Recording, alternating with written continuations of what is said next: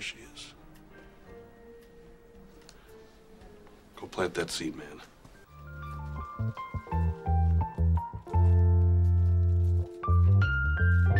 Can I help you? I don't know. Can you?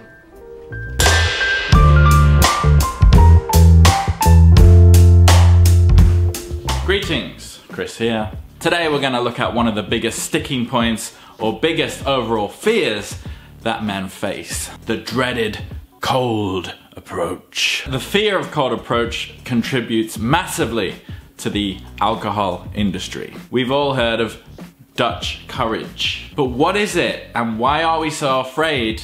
More importantly, why is it crucial that we learn to overcome it? It was once documented that the second biggest fear to humans after death is the fear of giving a speech or presentation. We all remember giving speeches in high school. You nervously waddle up to the front of the class with like your little flashcards while your friends are giggling in the back and you're stood there sweating like two rats f***ing in a wool sock. You finish, you sit down, and this wave of relief rushes over you as you then prepare to laugh at your friend who's going next. Now, the same fear that comes from speeches is the same fear you have when you want a cold approach. The evolutionary theory is that humans have this innate fear of being ostracized because ostracized equals death. We have actually evolved to live in groups of about 125 to 135 people. And during that time, we likely had some form of social hierarchy.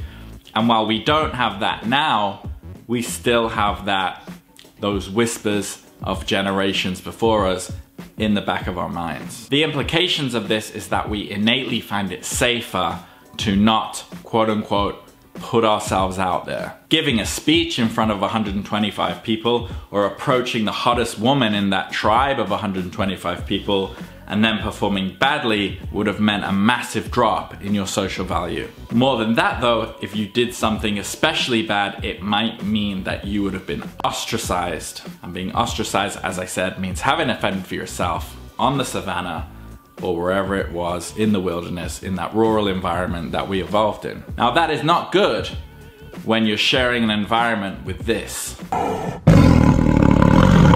So what is happening in your brain when you approach? What is going on behind the scenes? First of all, it's important to know that the fear response is automatic and it's unconscious. Any situation that elicits fear takes two pathways in the brain. The low road in the amygdala, which sends an untextualized call to act on that stimulus. And the high road in the sensory cortex, which produces a conscious interpretation of what is happening.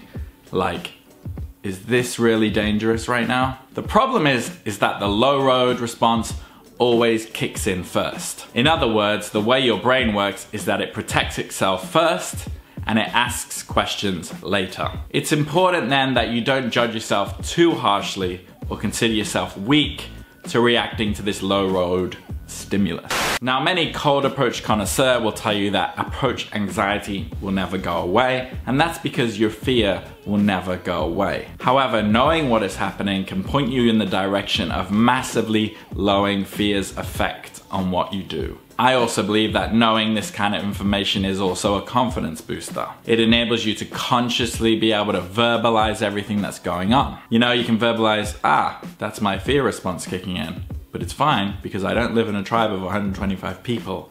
All the saber-toothed tigers are dead, and if I fail, I'll probably never see this girl ever again. Zero negative implications coming from failure.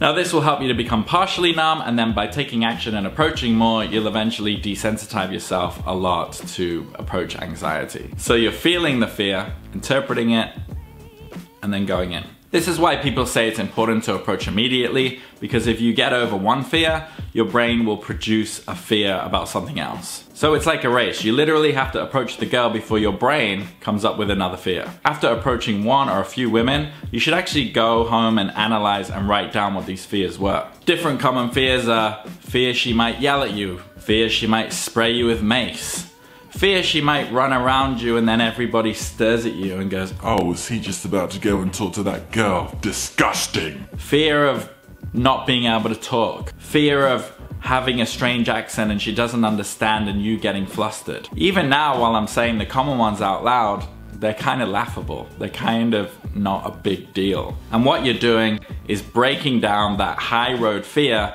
so you can better deal with those low road responses. So that's approach anxiety in a nutshell, trying to put some meta language around it to help anybody out. If you have any questions, feel free to get in touch on social media or fire away in the comments. I check them all the time. If you like this video, drop a like. It'll help me out a lot. Subscribe for more updates, and I will see you again very soon.